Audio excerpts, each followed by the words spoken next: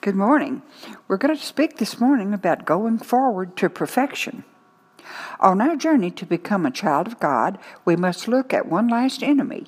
Our flesh, or our will, is the seat of sin within us, our very nature. We all try to submit our will to God, but we still are conscious of sin and often come into condemnation.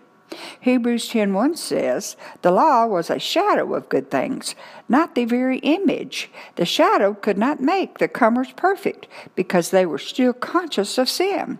This very thing gives us a better covenant. Once our minds have been purged, cleansed, and made pure, not by works of righteousness which we have done, but according to His mercy He saved us by the washing and regeneration and renewing of the Holy Ghost. That's Titus 3:3. Have a great day.